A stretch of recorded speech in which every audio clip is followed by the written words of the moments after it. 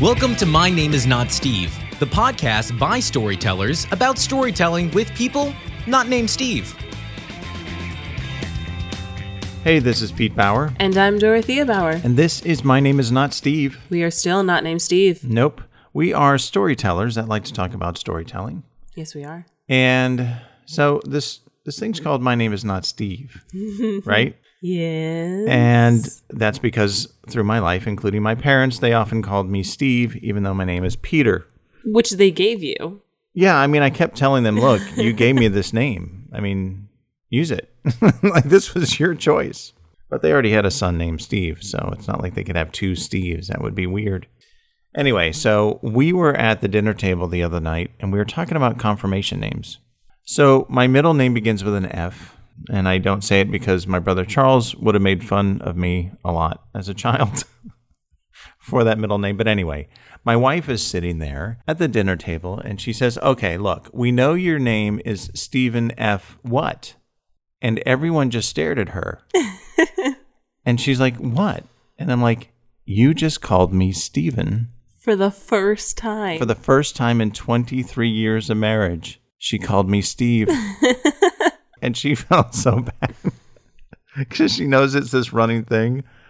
So now my wife has joined the collective anti-Pete movement when it comes to my name. Well, she never has been a fan of Pete. No, that's true. When we were thinking about kids' names, you know, you're named after her.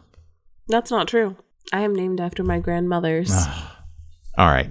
That's the tradition. Well, there's 4 generations of Dorotheas. Yes. My point is that when you were coming into the world, I had no choice as to what your name was going to be. Well, no, you can't ruin tradition, Dad. No, Dorothea, and Dorothea.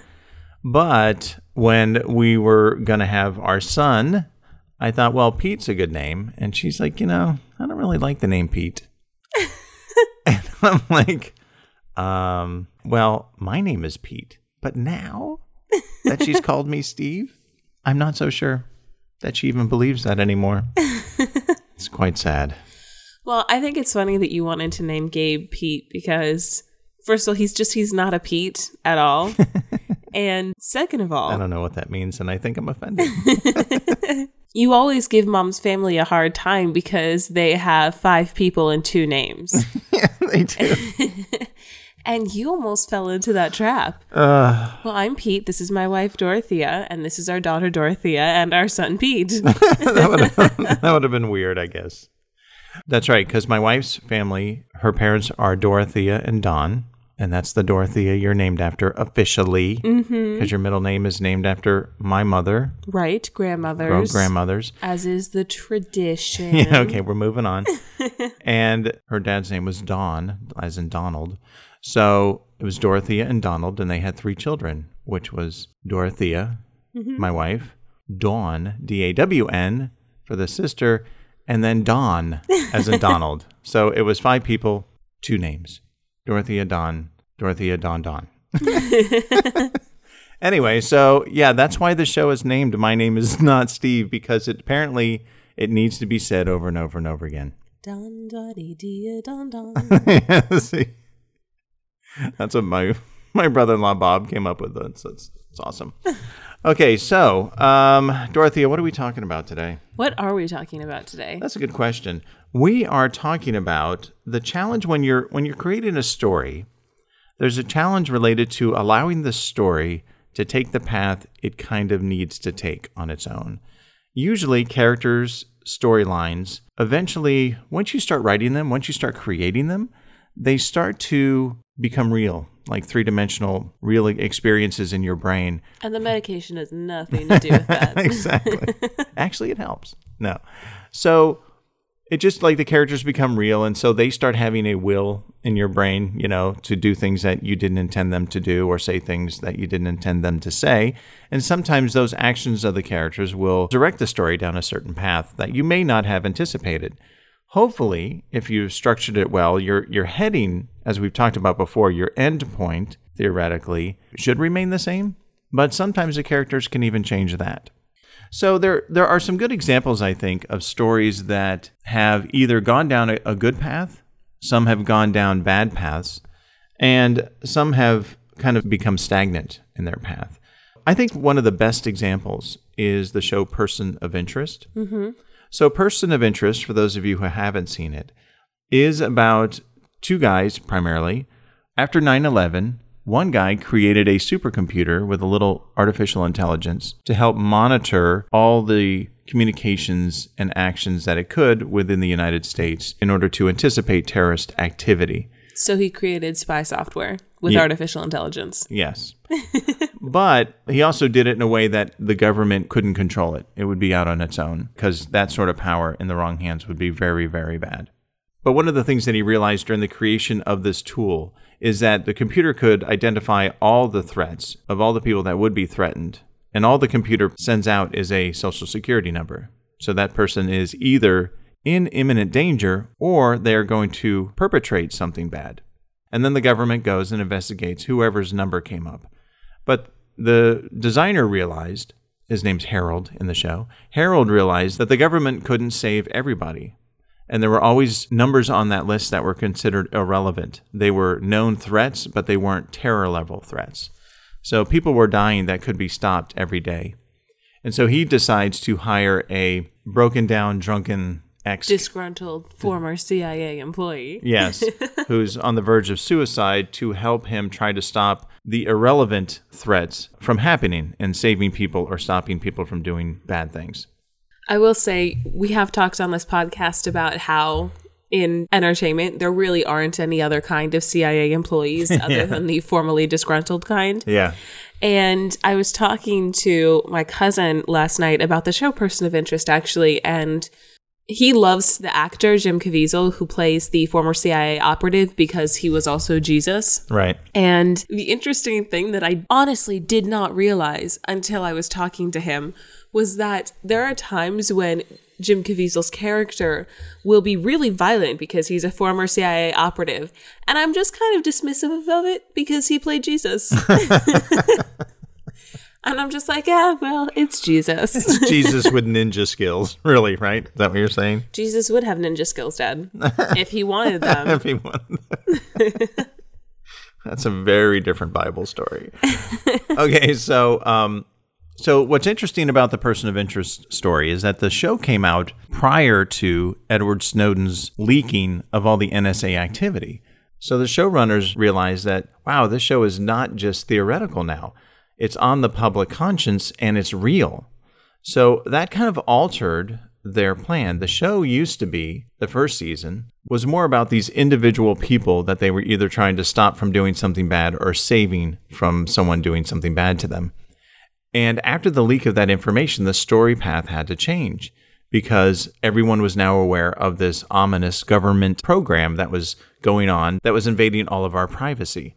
So the story changed in a really interesting way, and it kind of veered from more the personal week-to-week storylines and more into what happens in a world where this technology actually exists. Which was fantastic, actually, from a story point. As a citizen, I had a very different reaction. Right. But from a story perspective, it brought Person of Interest onto a completely different level. Right.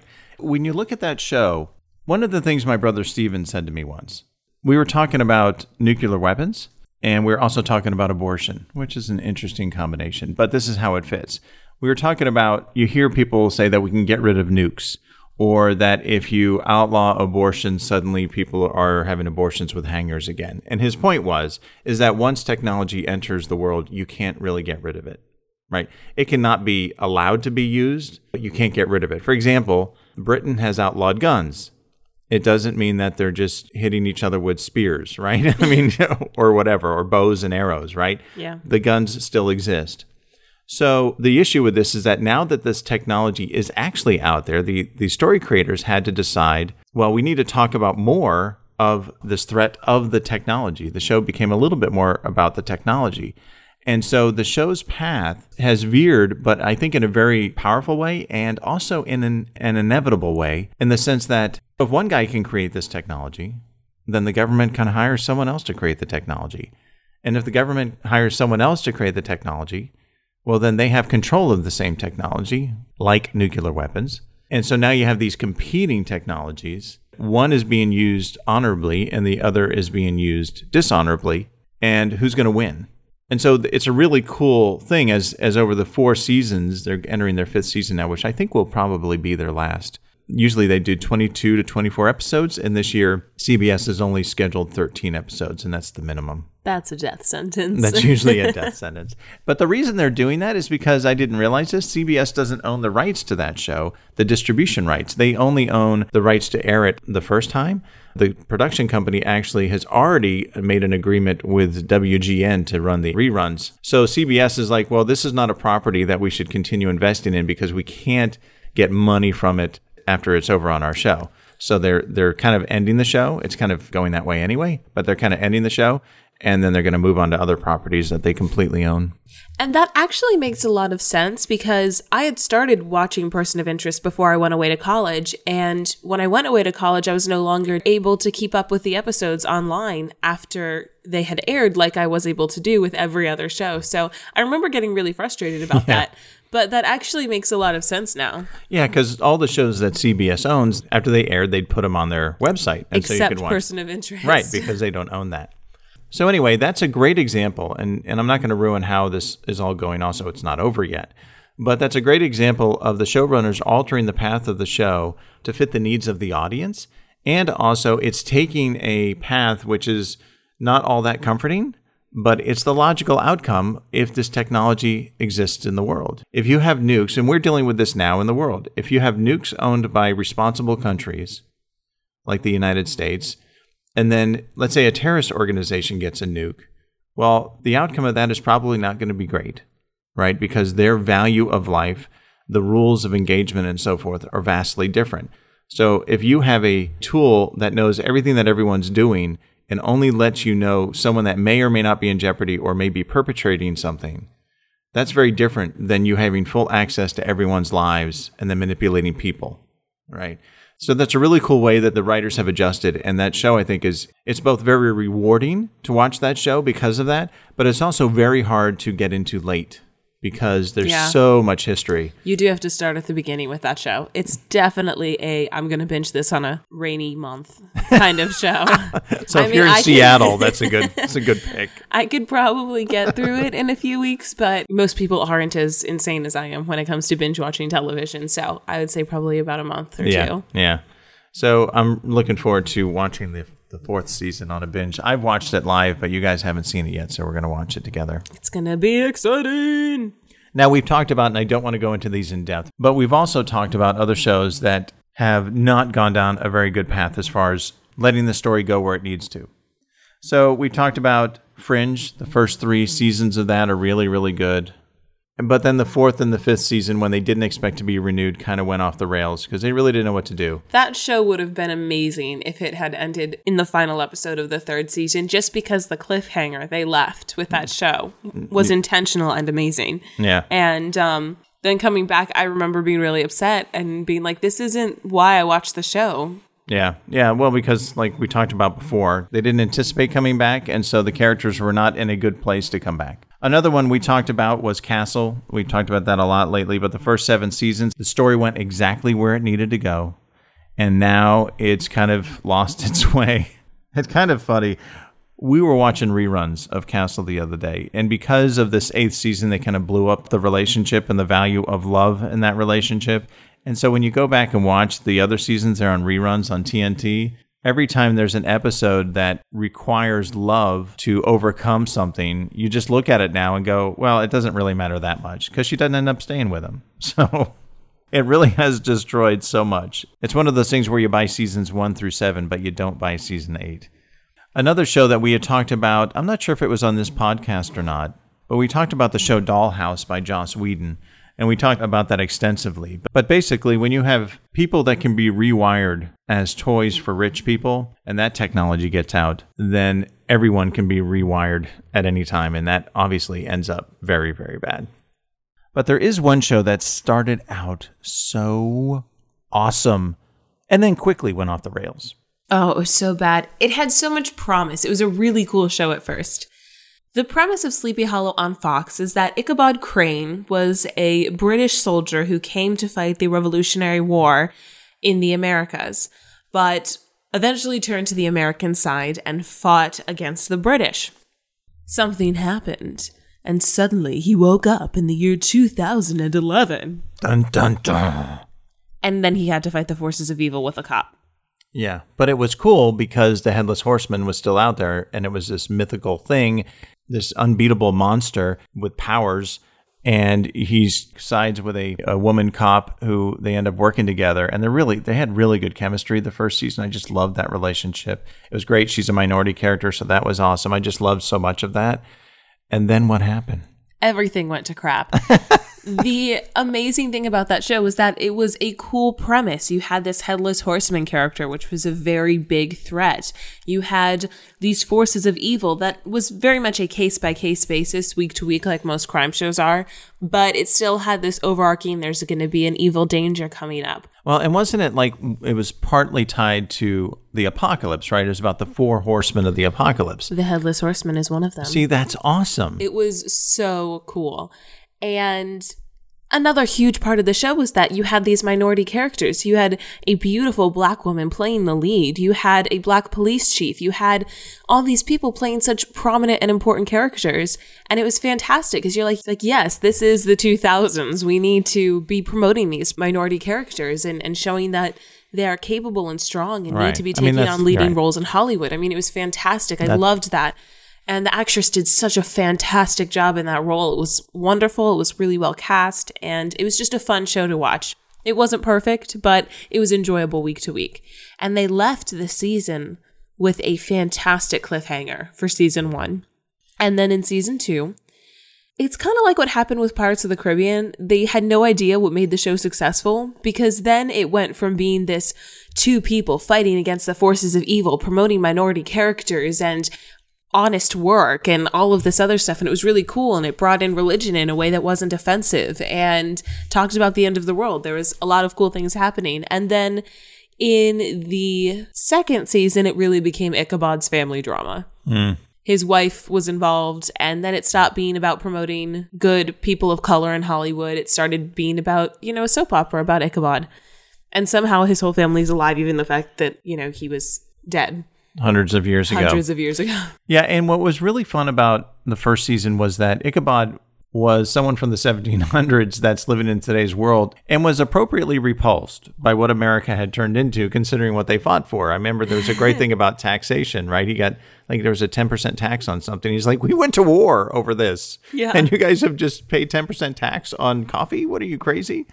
So those kind of little things were funny, but then it became like his wife is in it, like you said, his son is in it, right? Yeah. It's so odd. And the son storyline in season 1 was actually really cool, but in season 2, again, it became Ichabod's family drama. But I think what you said there is the most important part, is they didn't know why it was successful. Because you would never change, or you should never change, obviously, what is successful. I see this in business a lot, too. There's plenty of times where new blood comes into a situation, and instead of analyzing what works well, they just change things. Change for change's sake, so to speak. And I think you're right. I think these people either didn't really plan out the story so it could go where it's supposed to go, or they were directed by some focus groups or some feedback from other properties that the network had that this was going to be more popular. And if that's true, shame on the producers for allowing that to happen, honestly. It's so frustrating. Because you have this awesome premise that has lost its way, and now it's kind of, here's how bad it is, Dorothea. Recently, they did a dual episode with Bones, your other favorite show. So I just want you to know how far they have fallen. Oh, Fox.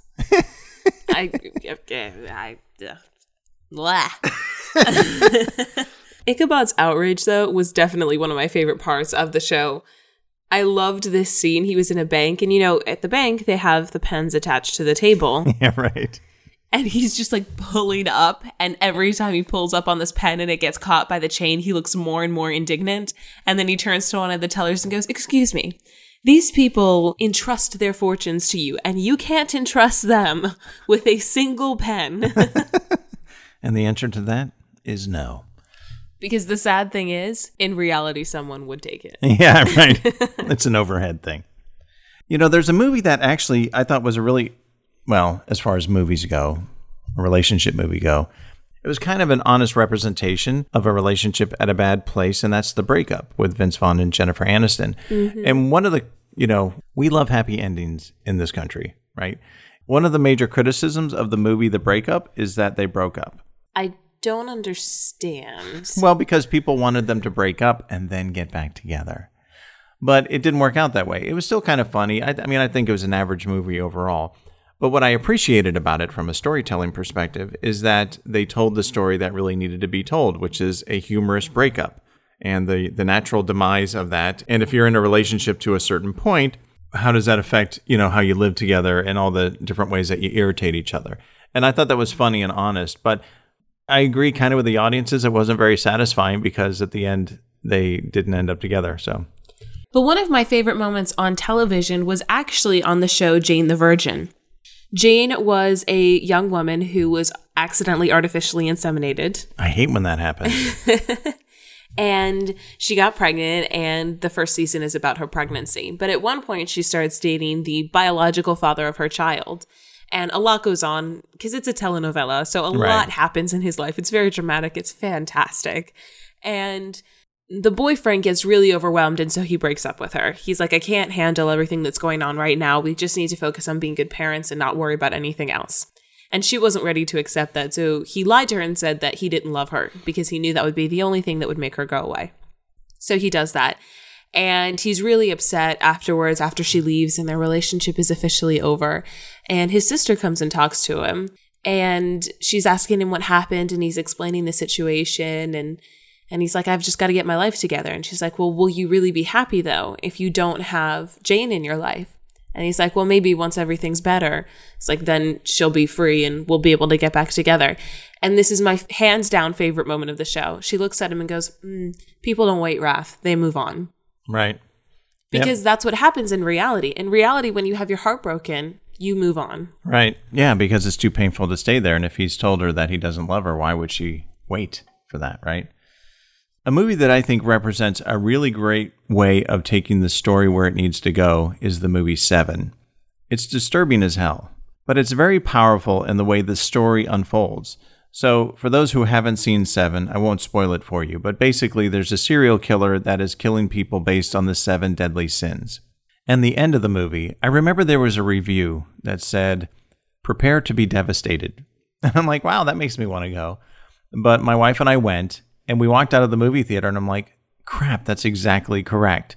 So it's a devastating end, but it's an appropriate end. I mean, the story had to go there. If you did anything else in that movie, then it wouldn't be real. It wouldn't be honest. It goes back to things we've talked about before, is that authenticity. The good stories, they take you where they need to go in a very authentic way. And at some point, if it alters its path at all, it feels like you're cheating. And that's what we talked about with the seasons Fringe or Castle that went on too long, that they feel like they're cheating. They've manufactured a storyline in order to keep getting paid, but it doesn't really fit the actual overall story arc that they started with.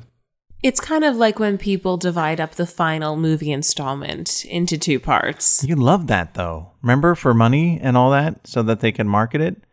We do have to talk about how irritated the Hunger Games marketing has been since the first movie. Staring at me, it does not help the radio audience. I have no comment. It's stupid. It's your subject. You brought it up. You have to have a comment. The thing is that it's okay. Wow.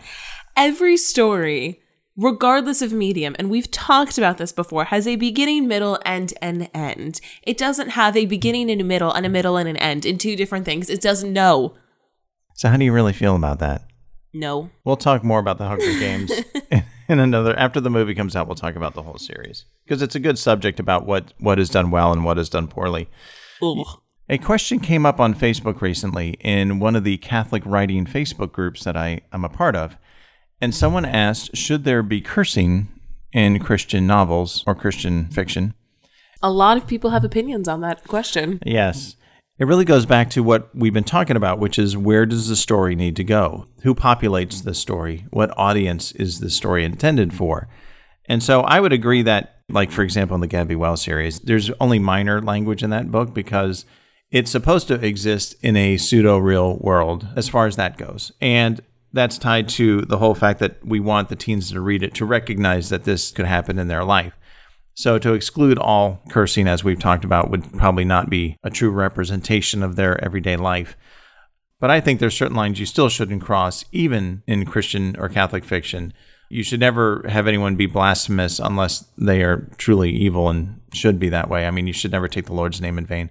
And you shouldn't use some of the real harsher curse words. I just don't think for the Christian audience that would ever really work. But I think a little bit of it, depending on the audience, depending on the characters, is a valid option. And that was the overall agreement that, you could use some depending on your audience and everything like that. But it's part of that thing where you should let the story take you where it wants to go. And I've talked about this before, I think, on this podcast, but Quentin Tarantino talks about that a lot with, in spite of what you may think of his movies or his politics or whatever, he's a really good writer. And as a writer, he's talked about that, I create the characters, he said, and then I let them do all the speaking and the acting, right? They're going to say what's honest to them. And some of that may be really offensive, even to me as the writer. But if it's honest to the character, that's what you're trying to relay. Again, that authenticity piece. So letting the story take you where you want to go isn't just related to plot. It's also related to how the characters act within the plot. But getting back to going where the story takes you, sometimes the writing takes you to places where you have to follow the consequences for making that decision. As I think I've talked about on the show, I watched the show Arrow. And the interesting thing is that I don't really like that show anymore. I keep watching it because I'm a story addict and I need to know what happens, not because I find any enjoyment in what's actually happening on screen. Yeah, that's annoying because I have that same thing too. And there's some shows I fast forward just to see what happens because I've been invested in it too long. And I'm like, all right, I want to see how this show ends, but I don't really want to invest that much time in it. What really ended up happening with me and Arrow is that I don't really like Arrow as much as I like season 2 of Arrow. I really liked the plot line of that one season. They had a really great villain that season named Slade, who was kind of like a villain on steroids, but comic book steroids, where it makes you like an evil Captain America kind of thing. Okay. But it also had this really funny, quirky IT girl character that a lot of people really liked. And it had Katie Lotz on it, who is an actress, but she's an amazing fighter. So her fight sequences were just fantastic. They showed her face in multiple fight sequences because she was actually doing the stunts. As a former martial artist, I love watching her sequences. I'll actually go on YouTube and be like, all right, fight scenes, here we go. And it was just fantastic. So I enjoyed the villain, I enjoyed the action sequences, and I enjoyed that they had some characters that broke stereotypes. So overall, I enjoyed season 2. I didn't watch season 1, but I knew basically what happened. My problem is I don't like the main character as much as the supporting characters on the show. So that's going to be a problem in general, and that's my own issue. A lot of people don't have that problem. But what happened in season 3 is they introduced Ra's al Ghul as the villain, who in the comic books is a very formidable force. Is this the same guy who was in Batman? Yes. Okay. Because it's a DC comic book show. But in the Arrow universe on the CW, Ra's al Ghul became Ra's al Ghul by some people and Ra's al Ghul to other people. They kept changing his name, which irritated me because it wasn't a choice necessarily. It was really inconsistent as to who called him what. So that's just like a basic directing thing. Like, why? Why is that happening? That's stupid. What ended up happening after that is Ra's al Ghul is the big bad for season 3. So he's got the League of Assassins, right? He has no issues about killing people. He's not bound by any kind of morality. So you would think very formidable enemy. But the problem with season 3 is, first of all, that the theme was identity. And identity cannot be a theme for a season because it's the theme of every episode. In general, TV shows are about characters discovering who they are. And every new situation tests that. So the main character saying, like, every episode, I don't know who I am, just made me want him to buy a name tag. The other thing that was really problematic is that one of the things that people both love and hate about Arrow is that they kill off a lot of people. And in the winter finale for the show, they actually killed the main character. They stabbed him and threw him off a cliff. Wow. Awesome cliffhanger, right? Yeah. But you can't kill off the main character. No. You have to find a way to bring them back. So it ended up being something where he didn't really die, but at the end of the season, they introduced... He survived? At the end of the season, they introduced a thing from the universe of DC Comics called the Lazarus Pit, which brings characters back to life. That's convenient. But the thing about that is that now that they've killed off all these people, you can bring whoever back to life. Like, and you've added a mysticism to something that was very ground in reality. When the spinoff The Flash came on the CW, the producers and the showrunners were very specific. No, Arrow is grounded in reality. The Flash isn't. The Flash is grounded in a completely different world. They exist in the same universe, but there's not going to be a lot of superpowers happening in the world of Arrow. That turned out not to be true. Because then you introduce the Lazarus Pit. And this season, Arrow has just taken things to an extreme. There's a new villain, Damien Darhk, who's fantastic. The actor who plays him is awesome. A much better villain than Ra's al Ghul was last year. But he's got superpowers, and in the most recent episode I've seen, Constantine came on the show, and then they went into someone's soul to get their soul back from the Lazarus Pit. Keeping in mind, I watched the show because of a steroided up villain and a girl who had good fight sequences. This just wasn't the reason that I started watching the show. So I'm just looking at this and going, once you introduced the Lazarus Pit, you had to follow that story into its logical progression. Right. But I don't know why I still invest time. It's too convenient of a thing, right? Because then there's no consequence. Well, they did destroy it this season, the Lazarus Pit. Oh, that's nice for everyone else that may need it. Why not just make it so it's very limited to access it or something? I mean, put some rules around it. Have the extraordinary happen, but put some rules around it so that it can't be used whenever they want. That's just kind of silly. So yeah, I don't know why I watched that show. Well, because you want to see how it ends. That's your problem. In the Gabby Wells universe, it has been a little bit of a challenge letting the story take it where it wants to go, because each individual novel adds own little alteration to that path. And the good thing is that I'm still heading where we need to go. But as I mentioned before, each subsequent novel keeps getting a little more difficult staying exactly on that path, because the people are so different because of the experiences they had. So I'm trying to let the story take it where it wants to go. I'm going to be authentic. I'm going to listen to the story and listen to the audience and figure out what works for them and continue down that path. But I can understand. I have appreciation for trying to get to a destination when sometimes the story may be trying to nudge you in other ways. So it'll be interesting to see how all of that plays out. I'm excited. Yeah, me too. So, Dorothea, do you have any, personal stories about taking things where they should logically go? Well, I don't know if I've mentioned this on this podcast before, but I went to visit a very good friend of mine in Boston, and she wanted to take me on the walking tour of the historical sites. So we did that. And there's a brick path, and you follow it, and it's kind of like following the Yellow Brick Road in Boston. And it's cool to get to go past all of these places where American history exists. But we weren't going to go to Bunker Hill because it was far away, and you can see the monument from other places in the city, and we didn't want to walk all the way to Bunker Hill just to look at it. We're like, we've limited time together. We want to spend as much time as we can hanging out and enjoying the city. So we had made that decision. But as we're walking through these historic areas, we got a little lost. And I think we were actually looking for the bus stop at this time so we could go somewhere else. And she looks at me and goes, well, we're going to Bunker Hill. And I was confused. I looked at her confused, and she's like, no, because that's literally where we're going. Because we had been walking in the direction of Bunker Hill without realizing it. So we ended up going to Bunker Hill. But her reaction was just fantastic. She's like, no, so we're going to Bunker Hill because that's literally where we're going. It's literally the direction we've been heading this whole time. That's really funny. When I think about my faith journey, that is that's definitely going down a path that I didn't anticipate. And it apparently needs to go this way. But it has just been so odd. From going from wanting to be a filmmaker, to being an actor, to working in television, to working in corporate America, to writing screenplays, to creating a Christian film company, to closing the Christian film company, and then creating a Christian publishing company, and then writing the Gabby Wells novels. Not the most direct path. But I've trusted the journey, and I know that it needs to go this way, but it has been, makes no sense. It makes no sense whatsoever. To you. Yeah. I don't know. Maybe God thinks it's funny. But it has allowed me to speak to you guys about when things in life happen unexpectedly. It's like, look, none of my path has made sense to me, especially when I was in it.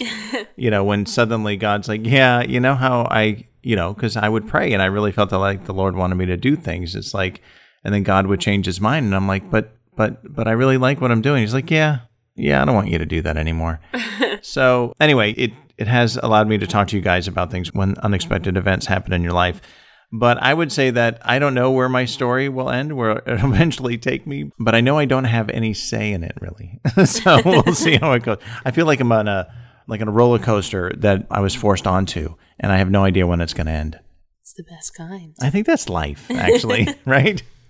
You're born, and then you're like, all right, strap in, go. You know, it's interesting. I love going to theme parks and I love roller coasters, but I always get really sick on the virtual reality rides. Like at being at Universal Studios, there's a Simpsons one where you get into this thing and it's all virtual reality. And I was literally praying on that ride. I felt like I was going to be that sick. I kept saying the Our Father and Hail Mary because I'm like, oh my gosh, this is never going to end and I'm going to hurl all over these strangers. Like, it was awful feeling trapped and stuck in that place. But I love roller coasters, and you're also trapped and stuck on roller coasters. But I think I'm more comfortable with that because there's a track and you can see it. Right. So if you start to feel uneasy, you go, but I'm definitely going to be there in about 2 seconds. Right. So, you know where it's going to end. Whereas with this virtual reality ride, we're like, I don't know, I could be here forever. I had a very similar experience, actually. It was at Disney World, and it was during grad night. I don't think they do that anymore. Yeah, I don't know. But grad night used to be graduation. All the seniors could go for cheap and go to Disney World. And I went, and on grad night, we got stuck in It's a Small World. So the little boat stopped moving. There's a little, 1 foot of water around you. And these animated dolls are singing to you the same song over and over and over and over and over and over and over and over and over and over and over again. And because it's grad night, suddenly you start smelling marijuana. And I was just like, I can't get off of this thing. And the marijuana smell was trying to make me nauseous. So it's a little different. It wasn't virtual reality. It was actually my life. But similar outcome, I think. Well, the interesting thing is that there was one time I got stuck on the Pirates ride, and it was toward the end. It was by Jack Sparrow with all the gold and... See, now they actually have it Jack Sparrow. They do. I haven't even been on it since they changed it. Oh, it's changed completely to be like the movies, yeah. I like the old one. I know. But it's completely changed. But now they have Jack Sparrow with a bunch of golds at the end of the ride. And we got stuck because they were backed up or something like that, and we were right by the whole gold place. And I'm like, this boat has no straps down. Like, I could literally just stand up and go and sit next to Jack Sparrow with all the gold. And I was really tempted to do that. I was just sitting because we were there for such a long time. And I'm like, man, that would be the selfie of a lifetime with the animatronic Jack Sparrow. This would be so creepy. But then I think I'd never be able to go back to Disney. Yeah. You'd probably also get a selfie with some police officers. So Dorothea, it's really important for storytellers to let the story take its path, to let it go where it needs to go. And be aware that sometimes making certain writing choices can take you down a path you didn't want to go. So you have to be careful not to introduce a pit that invalidates every death that has ever happened. So, Dorothea, there we go. Another episode in the books. What's up? I know. You didn't do any weird voices until right now. That's not true. I'm always doing weird voices. Just most of them are in my head. Well, that's comforting. That's it, Dorothea. Next time, we're going to talk about childhood relationships and how What's up? I shouldn't have said anything. And the evolution of childhood relationships. That is all right. And how they play together in the Gabby Wells novels. I'm afraid to say anything now. You should know better. I know. You should know better. Oh, stop. You should know better. Come on. All right, we'll see you guys I could talk in a southern accent. No, stop. What, you don't like my southern accent? That was actually really bad. That was offensive to all southerners. That's how bad that accent was just now. The show. Say bye. Peace. No, say bye. Bye. Oh, God.